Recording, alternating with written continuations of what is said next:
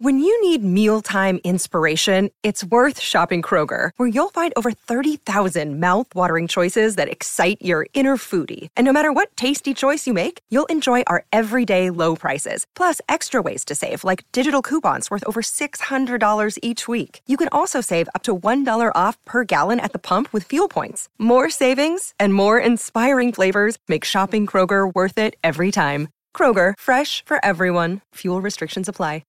Being a parent can be really challenging. Child and Family Resource Network focuses on connecting pregnant parents and those with kids under the age of 5 with free support services to help them on their parenting journey. Everyone deserves someone they can turn to for help with parenting. Visit childandfamilyresourcenetwork.org today. Football!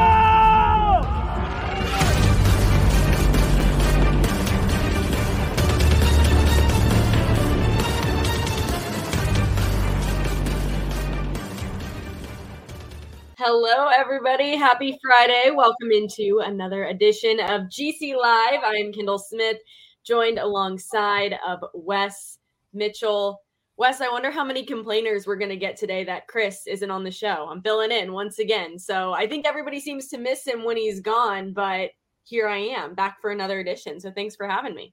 Yeah, back again. I think it's going to be 50-50. We might have a few complainers, but we're going to have some people very happy to see you too, Kendall, I feel like. So lots to get into. Hope everybody out there is having a great day. It is exciting. Fridays are always awesome. I hope y'all are staying safe. I think there's potentially bad weather if you're in the Midlands from what I've heard. I think kids are getting out early or something. So y'all stay safe out there. Hang out with us. Let's see. We got a lot of folks that are already in here. I think they're starting their weekend early, just hanging out with us, Kendall. Yeah, we're going to get Colin invited in. And this is obviously a key baseball series for South Carolina because, you and I, when you've been on, like, I feel like Carolina has been at some of their absolute lows of the season. There was one series you and I were on here, Kendall. I think it was before the Texas series. And I think we were like, they're not going to win. We didn't even talk about it. South Carolina baseball. We were like, we're not going to talk about that because it's going to – nobody wants to talk about that because they're going to lose. And then what do? Of course, they take 2 of 3. And then, it's just been this roller coaster the whole way where they've like doesn't it seem like every single time that it feels like they're just done statistically, like mathematically, it's like they're not going to be able to recover from this. They find a way to hang in there just enough. But then on the flip side, Kendall, it's like every time they get a little momentum, something happens that sort of derails it as well. So they win 3 last week as far as, 3 SEC games. They sweep Alabama. And now they're in this like final push, I feel like, and this is what I want to talk to Colin about, Kendall. It's like they can kind of see the path where it's like maybe they sneak in to the NCAA tournament. Maybe they salvage the season, or maybe they just fall right on back off to what they've sort of been for most of the year. Well, I think at the beginning of the season, we had a really hard time pinpointing what this team was. And it was like, okay, they're going to beat Texas and they're going to beat Vandy, and then they're going to go lose a midweek game to Xavier or the Citadel. And you're like, okay, what is going on? And I think at this point, we've kind of figured out what it is. So the team tends to do decently at home. Like, they're respectable at home. They were able to beat Vandy at home. They were able to beat Texas at home, Ole Miss at home, Alabama at home. And then they go on the road and they're totally different. And I talked with Andrew Eister about it last week, and he's like, we just don't know why that is. I don't know why our team can't seem to perform on the road. So I think that's kind of what it's come down to. And this weekend against Texas A&M, and I'm sure Colin will speak on this more, it's so big for South Carolina because they need to show for the resume, not just for the record, that they can win on the road. So it's been a frustrating season, I think, for a lot of fans to watch because of the inconsistency of it all. And especially a team like South Carolina. I was talking to some friends about this the other day. South Carolina has had its struggles in football, in basketball, but it's always been a pretty well-known thing that they're going to be competitive in baseball. And I think this year has been one of those years where people are like very confused because usually our baseball team is something that can be a consistent thing for athletics at South Carolina. and it just hasn't been this year. They've certainly had some high highs, but they've also had some low lows as well. So I'm interested to see how the end of this season goes for them. And this weekend, I think, is going to be very telling as to whether or not these last few weeks are going to go well, or they're going to kind of just go back to their old ways. Yeah, and part of the reason I want Colin to come on, and he'll be on here in a second, they're sitting right now, Kendall, they're 23-20 overall, and they're 9-12 in conference play. So obviously, you just without looking at anything else, you look at those two numbers and you're like, all right, that's not good enough. Like, it's going to have to improve. Every year there's all these little variables that play in your strength of schedule. Who did you beat? Who did you lose to? What about the other teams on the bubble, et cetera, et cetera? But just on the surface, right off the bat, those numbers aren't good enough. So they're going to have to go on a bit of a streak to finish this year. Mm-hmm. The question is, what is that standard? How good of a streak do they have to go on in order to get into the tournament? And that's something that Colin Taylor is going to join us to tell us about. Colin, by the way, is live from College Station. He's at the Texas A&M series this weekend. We will find out very soon if that's if he's covering a game that Gamecock fans are happy about or they're upset about. Colin, first of all, just check in with us, man. Tell us where are you? What are you doing? I'm sitting outside a restaurant that serves tacos. So I gorged myself on that for a little bit, and then we're just doing some work and actually caught up with Derek Scott. Ran into him, voice of the Gamecocks. So we got to eat a little bit together, and I'm out here talking to you guys now. So we're full of tacos and ready for some baseball.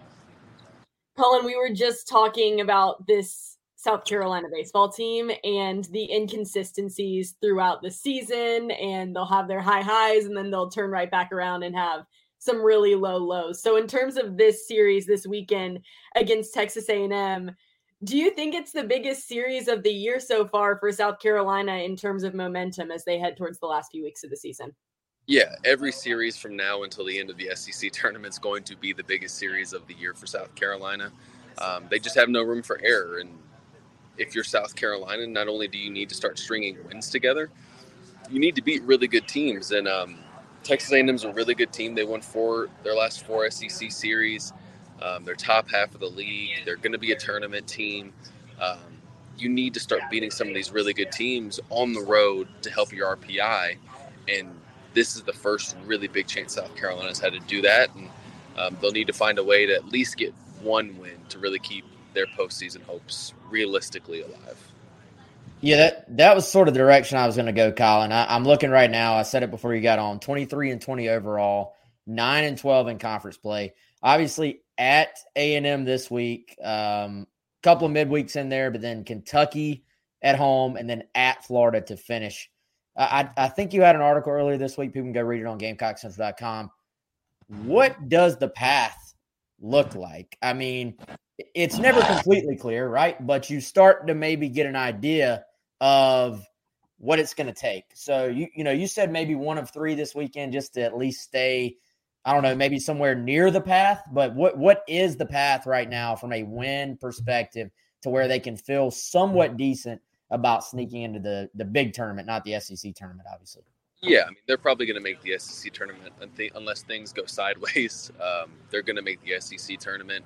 The big question is now you got to finish 6-3. That magic number of 15 league wins is always kind of floating out there for SEC teams.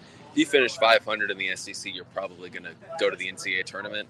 So now it's a question of, if you're South Carolina, where do those 6 wins come from? Kentucky's been kind of bad this year. Do you go and sweep Kentucky at home where you've been a lot better? And then if you do that, then you got to find 3 wins out of 6 games between Texas A&M and Florida.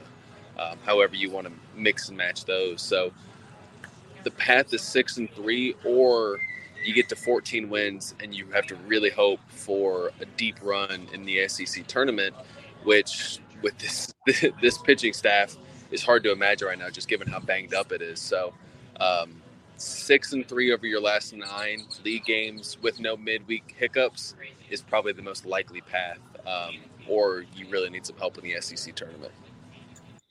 Colin, you mentioned the pitching staff there, and that's something that I would like to get into because even from the start of the year with Julian Bosnick not being able to pitch, and then we, find out that it's going to be a season-long thing. We're not going to see him back. Will Sanders was obviously that name at the beginning of the season, and even now that how to step up to the plate. But who are some of those other pitchers for South Carolina that you've been really impressed with this year? I know there's been some younger guys who have really had to come out and perform for the Gamecocks, and they've been kind of stepping into their roles as the season has progressed. Yeah, I mean, Matthew Becker has been someone that I don't know I would have necessarily pegged as what he's doing in his role. He's been fantastic. Cade Austin's had a really quietly good SEC kind of schedule. He's got like a 2.11 ERA and it's been really good for him. Those are two guys that have stepped up. And then Noah Hall, I don't think I would have guessed him leading the SEC in innings pitched, I guess 4 months ago when this thing really kicked off. But all of a sudden he is, and he's probably South Carolina's best pitcher right now. So those are the guys, and then you've seen some flashes from McGilreath. You've seen flashes from a few other guys, the Aiden Hunters and the Eli Joneses of the world. But it's just been so banged up, and they've had to put guys in opportunities that maybe they weren't ready for at the time, and just they've had to grow up on the fly. And you've seen that with this pitching staff, and they've kind of figured out a formula that works for them in what they're trying to do right now. Colin, lo and behold, South Carolina adds another injury to their list, or at least has a tweak of an injury with Brant Belk earlier this week. Any update on him? I mean, arguably, man, I would say arguably he's been their best position player, certainly like top 3 position player this entire season. Huge addition to this team. Have you heard anything lately on his condition going into this weekend?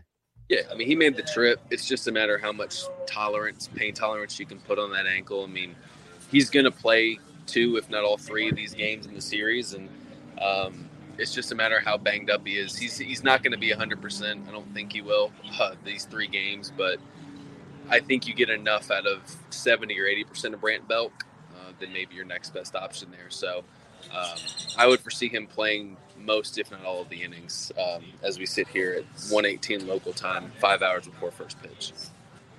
Colin, before we let you go and continue doing all your stuff at Texas A&M, for anybody who doesn't really closely follow college baseball and they're just kind of now picking up on everything and seeing that South Carolina might have a chance to get into the postseason, tell them a little bit about this Texas A&M team that they're facing this weekend. What are their strengths? What are their weaknesses? Let us know. Yeah, it's a really good offense. I think they're top 3 or 4 in all 3 slash categories. They get on base at a really high clip. They're just a team that's going to kind of come at you. And, I mean, they're good enough from a pitching standpoint. They're a solid pitching team. They're not what South Carolina was last year or what Tennessee is this year, but they're good. And they do a lot of good things, especially offensively. So it's going to be a tough test for this pitching staff to kind of handle. And this is probably one of the best environments in the SEC. And so you're going to really have to have a lot of these younger pitchers, especially, handle that moment really well. And they've struggled on the road, and now it's just about kind of getting over that hump at a really, really tough place to play. I'm a little bit disappointed, I do have to say. You did not tweet that you found the barbecue as soon as you got to Texas A&M. You went to get tacos. So is everything okay with you? Because usually you're making a beeline to the BBQ. Especially in Texas. Yeah. So here's the thing. This lady named Michaela Taylor. I gave it to her. I threw out her and said, hey, what should I get for lunch? And I said, I could get barbecue or I can get tacos. She told me to go get tacos. And the last thing I'm going to do is intentionally make her upset. So we went tacos instead of barbecue. But I'm here until Monday afternoon, so barbecue is on the menu at some point sooner rather than later. All right, hey, before we let Colin go, I've got a question for both Kendall and Colin. Kendall, you first. So I know Colin asked Will Sanders about this, and y'all know where I'm going. But Kendall, I want to know, party foul or no? You be our fashion expert. The Will Sanders Bortz baseball shorts, way too short, whatever that was. Party foul or no? You know what? I liked his explanation about it. He said it helps his mobility. I don't really know, what that's supposed to mean, but that's great that it helps his mobility. Um, speaking with Will Sanders and just like getting to talk to him and kind of knowing his personality, it makes sense. Like it checks out that Will Sanders would do that. So I give it a thumbs up. I think it's innovation that excites for the baseball team. Like that's something that's different. It's fun. Like you have the old school style, you have like the skinny long, baseball pants. It would be Will Sanders who would start a new fashion trend. So like I personally wouldn't do it, but I also am not very tall. I think if you're tall, you can rock it better. Yeah, so Kendall and I are both out on that. Neither one of us very tall. Colin, do they reappear this weekend, you think? I think so. It's supposed to be like 98 degrees when he pitches. So I think you're going to see, I think if Will Sanders could wear like swimsuits or something like that, it helps his mobility. As long as you're getting results, Will's the kind of dude that's very superstitious with that stuff. So he pitches well in it. He's going to keep doing it. And I have no problem with it as long as you keep the results. It's easy to mock it when he gives up 10 earned in 4 innings. It's a little bit harder to mock it when he's mowing down dudes left and right like he has been. What do you think, Wes? Are you a fan? No, I mean, I wouldn't say I would say I'm definitely not a fan of the look. It's hilarious. But yeah, I'm in the superstitious cat. Like if you do something different in baseball and it works and everybody gets a laugh out of it too, then that's probably a good thing, right? Like it's like these are still kids, right? They're playing a kid's game. Like it's supposed to be fun. What's that, Colin? It's college baseball. It's supposed to be stupid sometimes. The 2 best teams in Carolina history taped a ball to a bat, and all of a sudden they have T-shirts printed with that stuff on. Yeah, I'm with you, man. It's silly, but it's supposed to be. Somebody else on some other team will copy that. I promise you, there will be some other goofball who is like, I'm going to do that look now too, and it may end up spreading. You never know. But hey, if it helps him pitch, I'm still not convinced that that's the. I mean, baseball pants are not like that constrictive. Like I haven't quite bought that, but regardless, if it works, it works. And Will Sanders is the dude on the staff, so it is what it is. What I need to know, because I just thought about this and I should have asked Will earlier, how does he get him to stay up? Because the pants themselves are, baggy enough, and Will Sanders is not he's not he doesn't fill the pants out from a leg standpoint quite like an older guy would. Like that came out really bad, but he's got pipe cleaner legs. How does he get him to stay up? These hard-hitting questions and more on the next Garnet Trust Will Sanders interview. Let's leave it right there.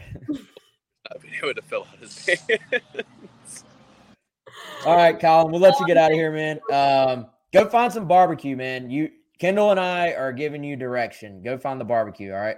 That I will promise you over the next 24 hours there will be barbecue in my stomach. Thank you, Colin. See y'all. See you, man. All right, that took a turn, but so Kendall, let's put it on the spot. I don't watch enough college baseball. I'll be honest with you. I can't really name any one single player on the A&M baseball team. Let's just put all of our cards out there. I have no idea who's going to win this weekend, but let's make predictions. Any chance the Gamecocks go into College Station and bust out a 2 out of 3? I'm going to say no. I don't think so. I do think they will snag a win. I think they will win the Will Sanders game. I always feel very, very confident as long as the offense is able to be like somewhat decent in the Will Sanders game. I usually feel good about it, knock on wood. So I think they can snag one. And like Colin said, that's kind of what they need at this point, and then move on from there. I do not think they'll take the series. That's a very big ask and a big prediction to make of a team that has not performed well on the road this entire year. And I wouldn't necessarily expect it to start on the road in College Station with 3 weeks until the end of the season. Yeah, and I love how we still call it the Will Sanders game because it is just different. Although, again, to Colin's point, Noah Hall, who would ever guess he was put in a very precarious situation, being forced to be one of their top pitchers this year, and he has stepped up. So I think we'll give Noah Hall some love as well. Yes. I'm with you. I think it's going to be difficult on the road in this league. They've been in position to win games that they have just not been able to put away. And I think that's what worries you the most in games like this is do they have the pitching depth to go out there? And it's such a small margin for error in the first place. And then when you're in games and you don't have go-to guys necessarily on the back end that are consistent, it's hard to do. So I'm with you. We'll play the percentages. I'll go 1 of 3 as well. And Kendall, you know what we didn't do? We didn't talk about our buddy Clint Hammond. So before we move on to football, let's tell everybody about Clint Hammond of the Mortgage Network, 803-771-6933. ClintHammond.com if you're in the market for a new home.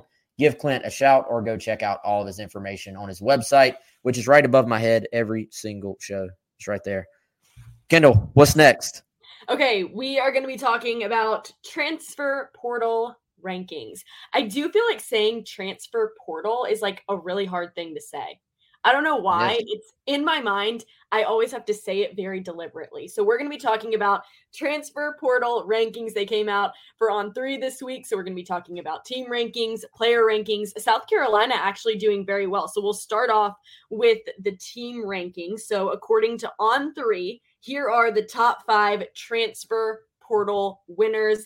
Number 1, we've got Southern Cal. They have them listed as USC on here. No, don't even get me started. So Southern Cal, they took the top spot for On3's top 5 transfer portal winners.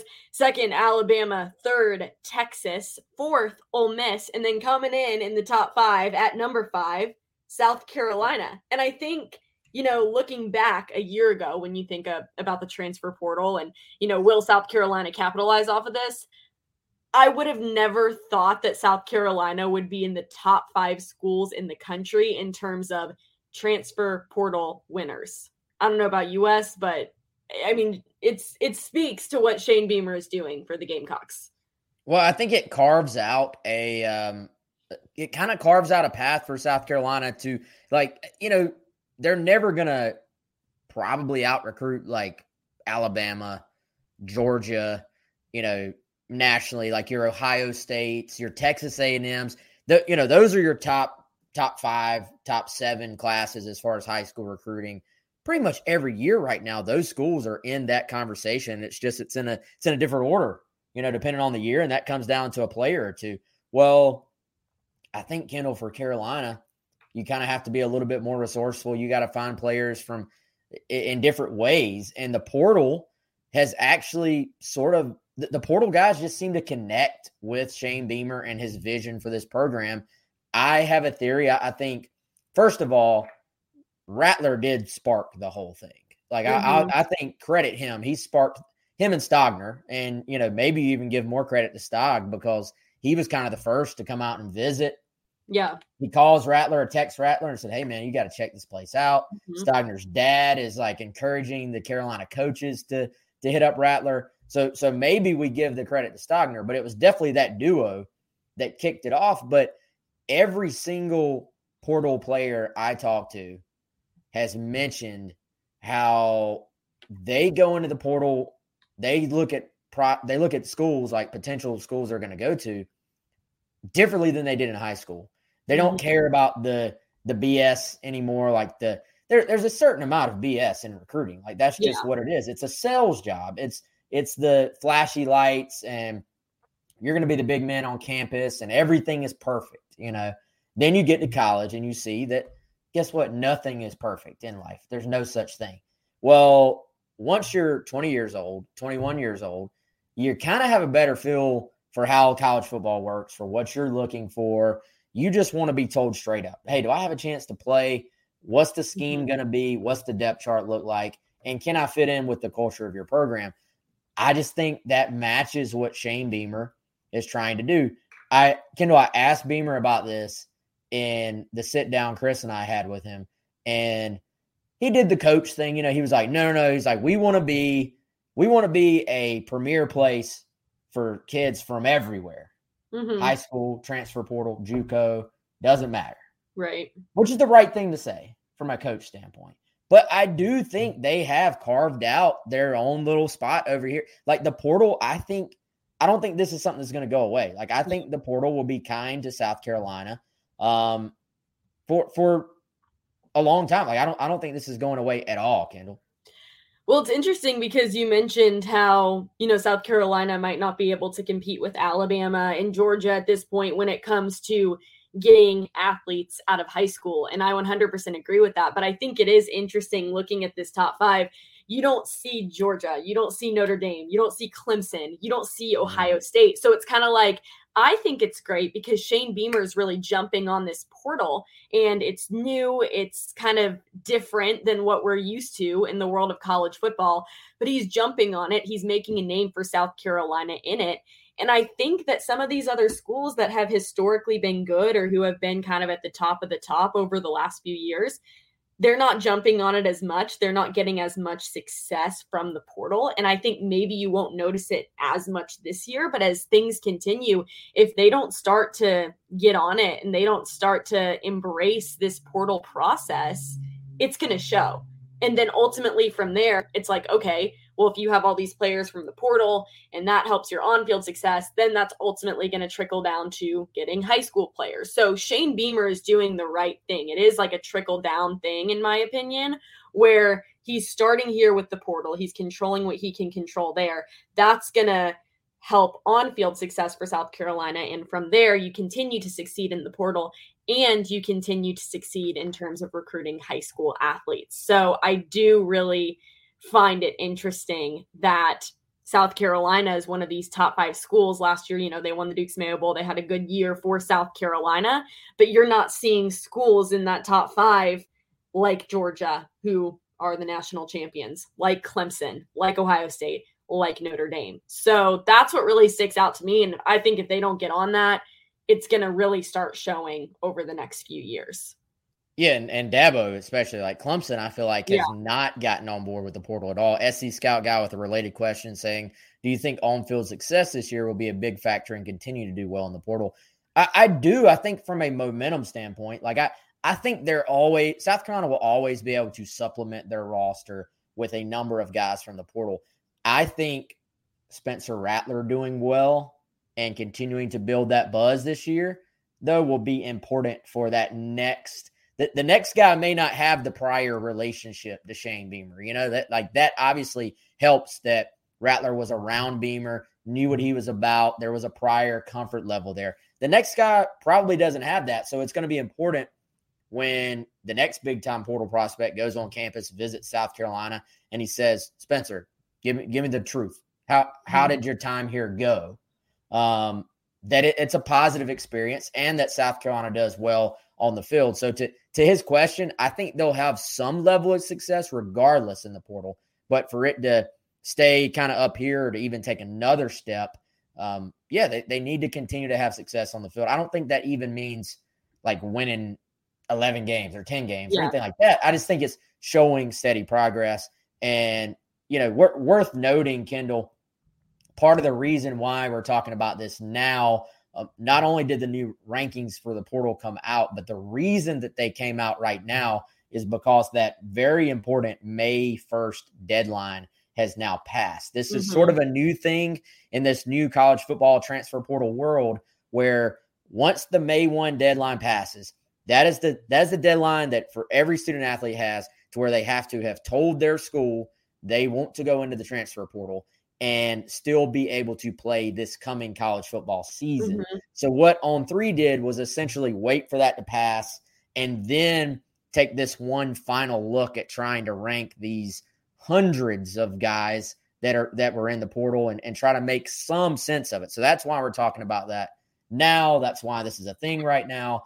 And, I think it also means from a big picture, like off-season discussion standpoint, for the most part, South Carolina's roster is pretty much what it is going to be when they kick off the season against Georgia State.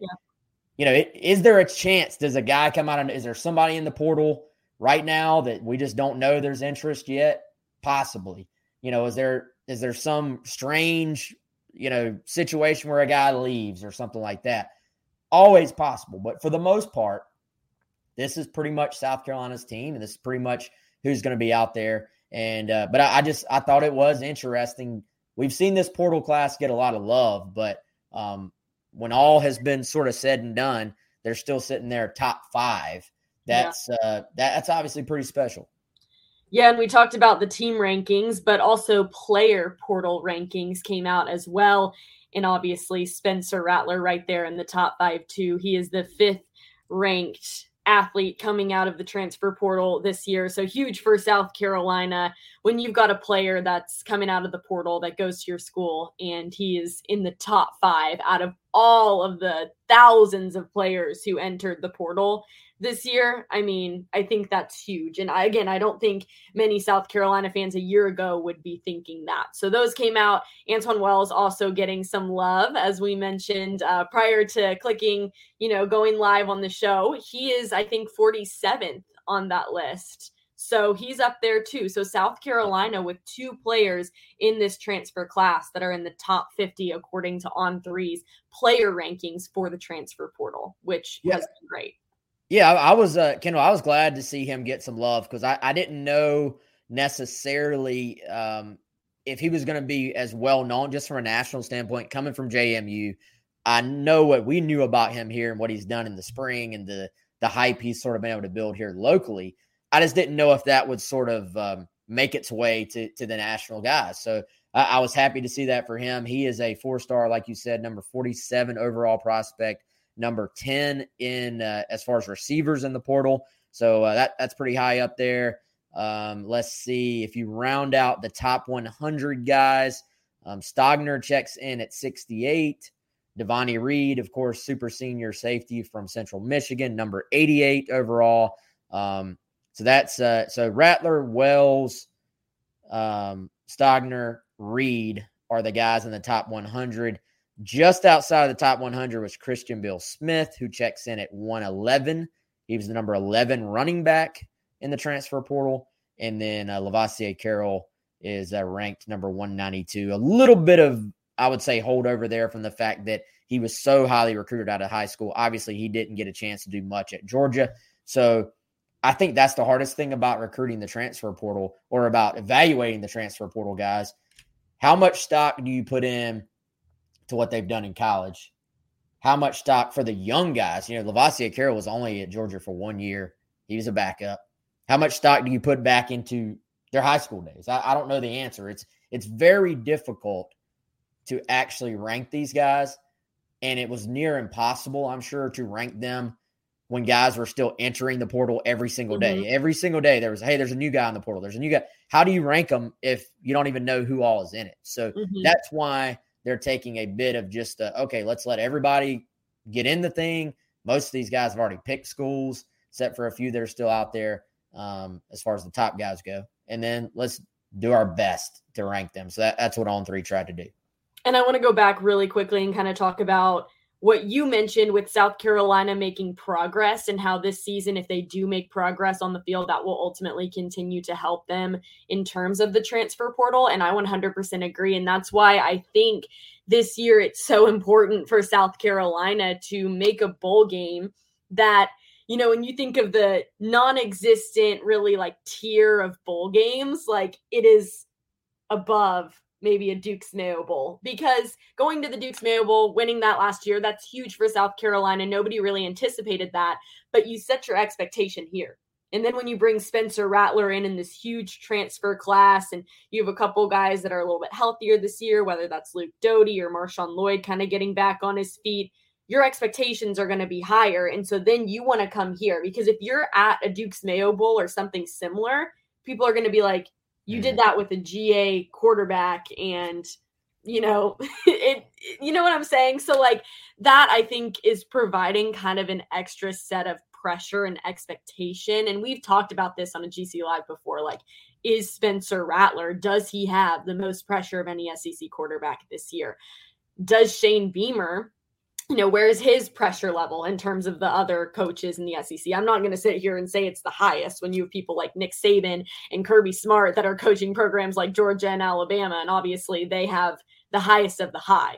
But I think there is an expectation for South Carolina, probably not to make, you know, a New Year's Six bowl game, but to do a little bit better than they did last year. Because if they don't, then it's like, you know what I'm saying? Yeah, I do. And even from a Vegas standpoint, like, you know, Vegas has started to put out some of the lines. I saw the Mac and Dino podcast saying earlier, odds makers have South Carolina win total at 5.5. I was actually talking to Pearson Fowler about this earlier today from 107.5. I think he said one of the odds makers has the line for the over-under, I should say, for wins at 6 for South Carolina. I'm trying to remember, y'all. Like, I'm not a gambler.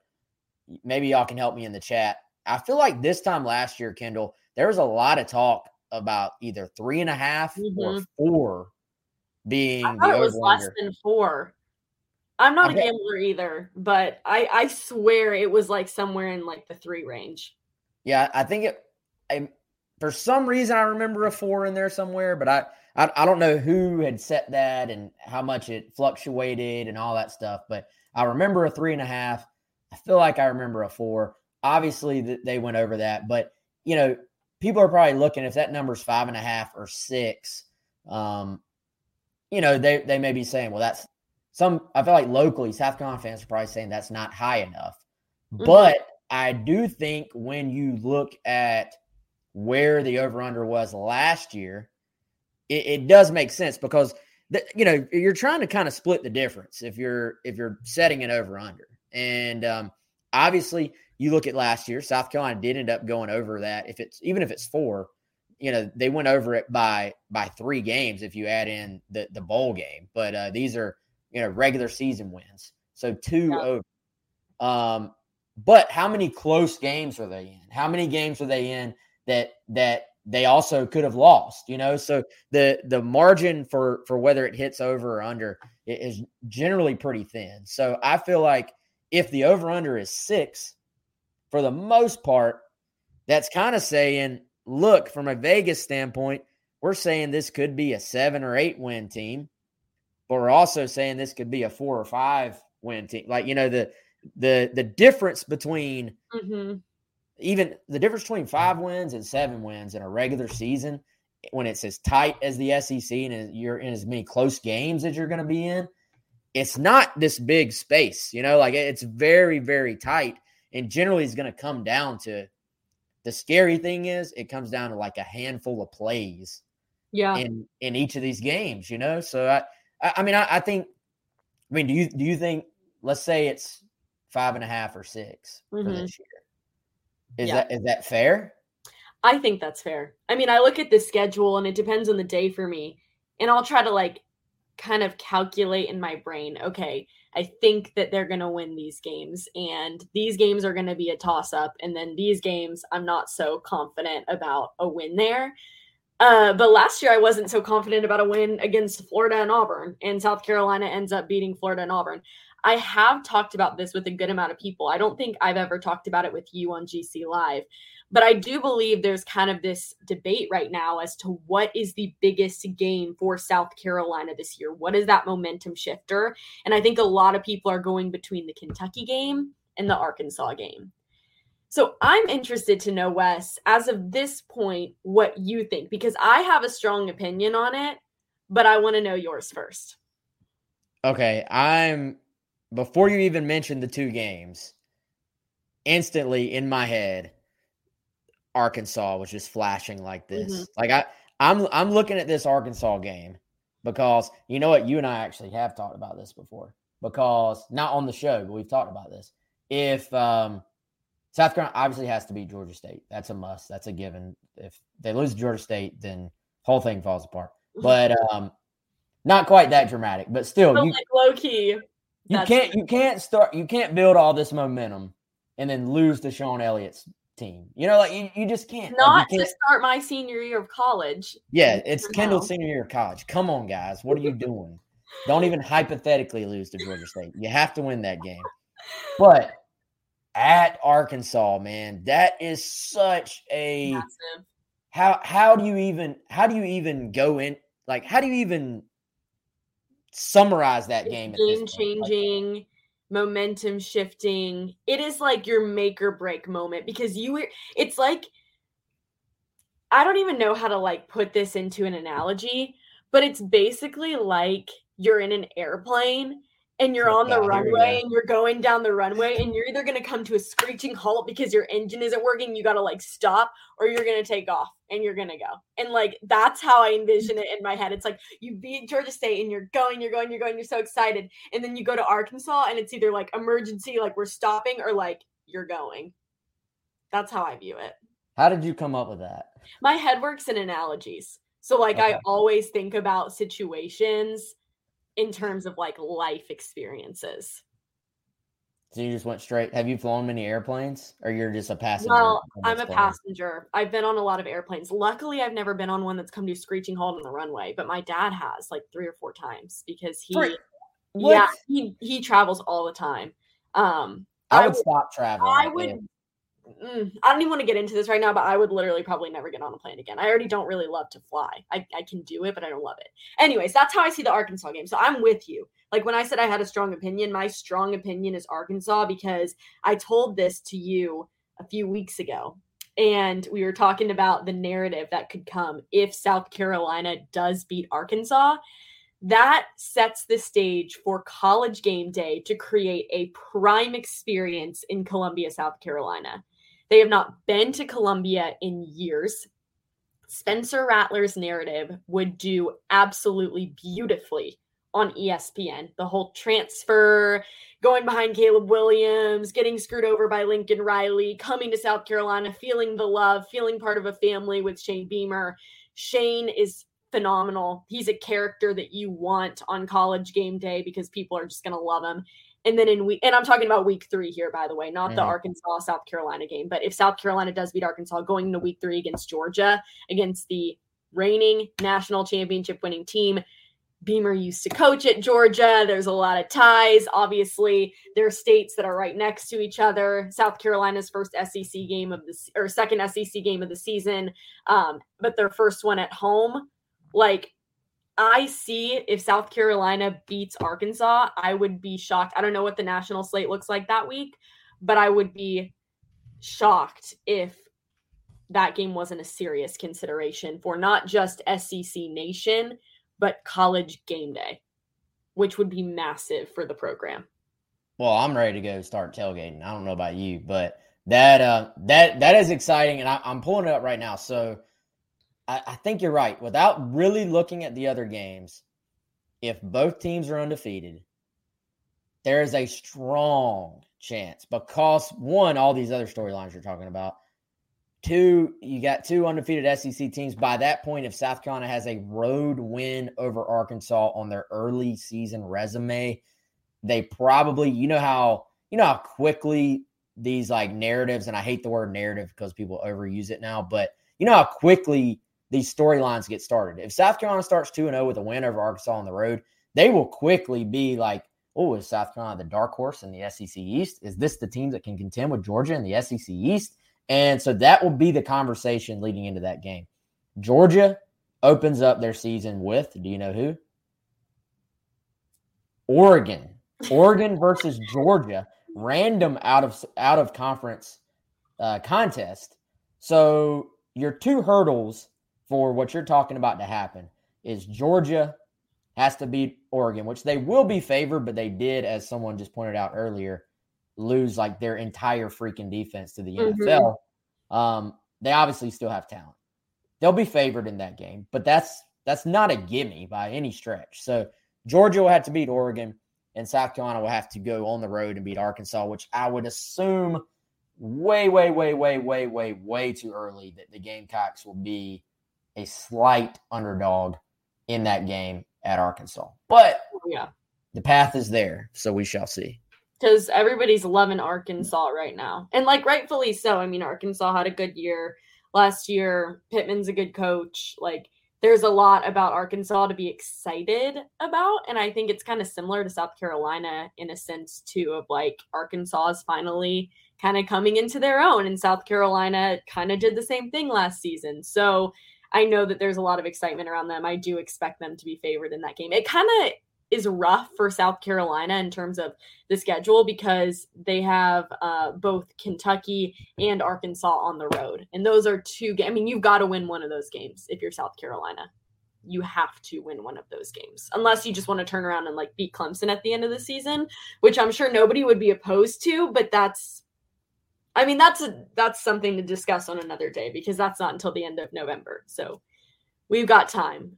We've got a whole off season to go through this stuff, but I gotta say, Kendall, good news. Week 3, the competition. The national slate isn't good. Penn State Auburn at Auburn is your other competition. Well, you know what? Miami plays Texas A&M that weekend as well, and Miami is going to start to get some national love too with a new coach. But it will. I will say right now, game day will be at either Auburn for the Penn State game, will be at A&M for the Miami game, or in Columbia for the Georgia game. It will be one of those 3. I think that even if South Carolina doesn't get game day, which you would obviously hope that they would get game day, that would be massive. I do think that will be a production week, so I think you would get SEC Nation if you didn't get game day. Which is cool, but it's not quite the same thing as game day, but it's nowhere close. Let's just say I've never seen College Game Day in person, but it is my favorite show in the world. And if they came in person, it would probably be one of the highlights of my life to this point. So no pressure, South Carolina football, but I'm gonna need this to happen.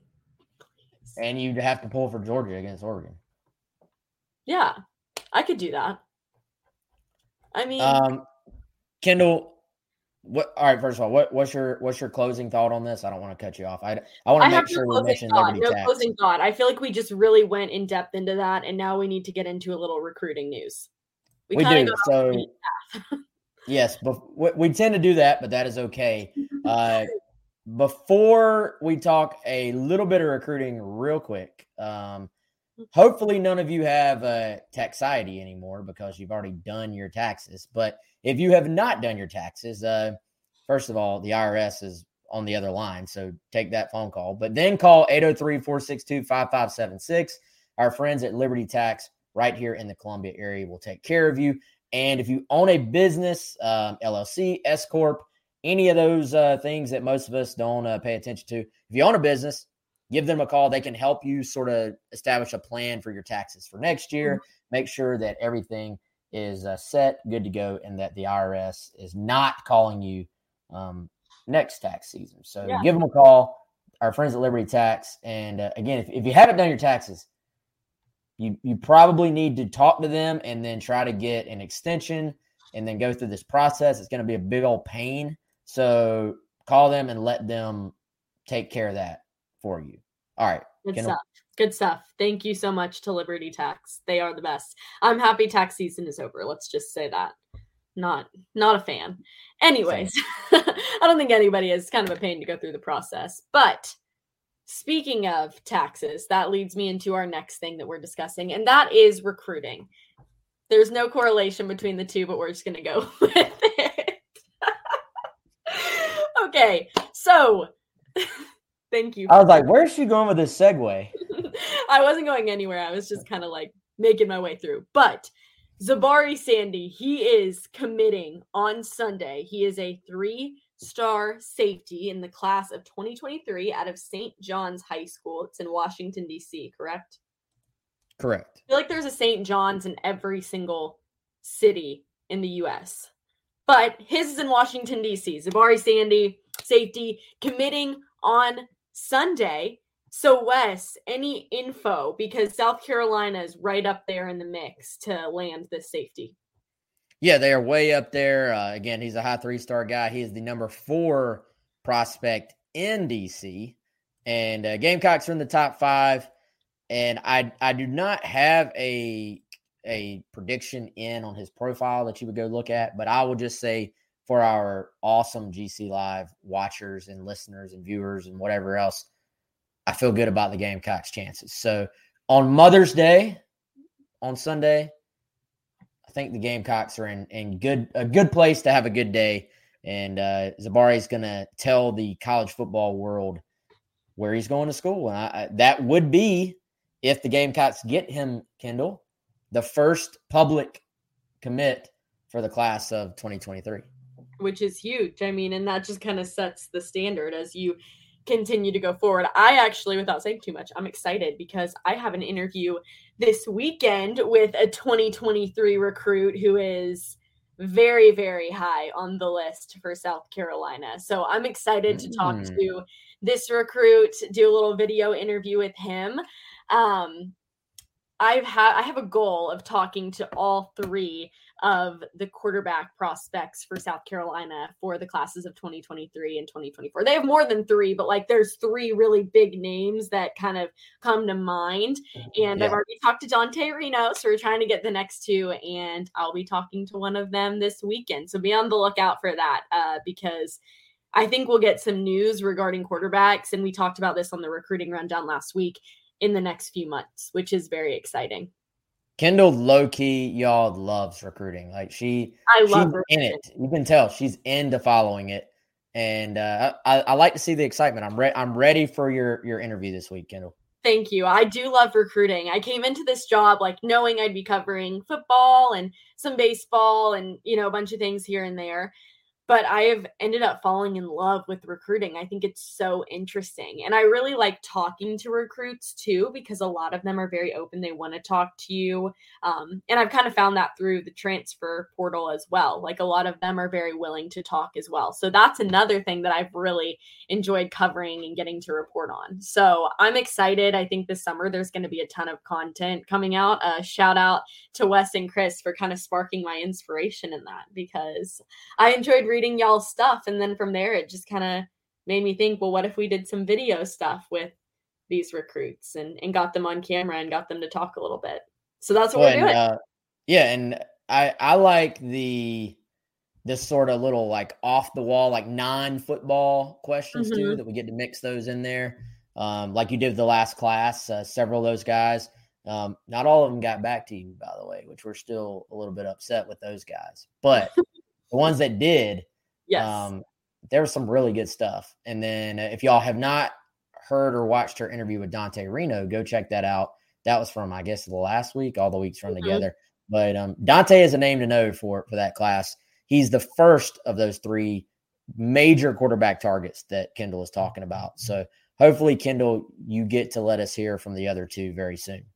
Yes, I hope. They've actually been in contact with me, both of them. So I think that we're going to be able to go 3 for 3 on it, which is very exciting because I know that a lot of people are going to want to hear from all three of these quarterbacks and kind of see what each of them has to say. Not that it's a competition at all. It's definitely not. They're all different people with different personalities, but it is kind of cool to like compare and contrast what they say, timelines, where they're at. So yeah, it's going to be fun. It is fun. Any closing thoughts, Kendall? I think I'm out. I think it's time to start the weekend. I think so. I do want to say congratulations to all of the graduates of the University of South Carolina. This is graduation weekend, so I have some friends that are seniors. Definitely going to miss them. But to anybody who's graduating this weekend, huge congratulations to you. That's a major accomplishment, and I know there's going to be a lot happening on campus and in Columbia, so I'm hoping that the weather gets a little bit better and that everybody is able to enjoy themselves this weekend. And thank you, Gamecock Ryan, for watching. Thank you, everybody, for watching. I appreciate all of the comments and the feedback and the insight. It's really cool to get to see that live chat going. I'm glad you said that, Kendall. Is that not – I feel like it is the coolest time.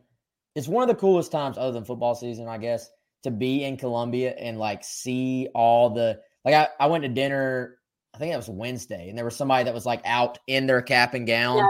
And it's like, so I don't know, like I feel like that's such a special moment in the lives of someone who is graduating because you've grinded through that for 4.5, sometimes 5.5 years, and you've made it. Like you've got there, you've made it. And it's amazing. It's scary. It's like all these different things. It's sad too. Yeah. All at once. Like you're sad because you have to leave, but you're happy because you've made it. And Kendall will be doing that a year from now. We're going to throw a big Gamecock Central party. Then we're gonna have a big Gamecock Central party. I'm graduating a year from now. That is the scariest thing in the world. I literally cannot believe it. And I will say I do love all the pictures that everyone is taking. I'm gonna need the hookup from some of my people at Gamecock Football to let me take mine on the field.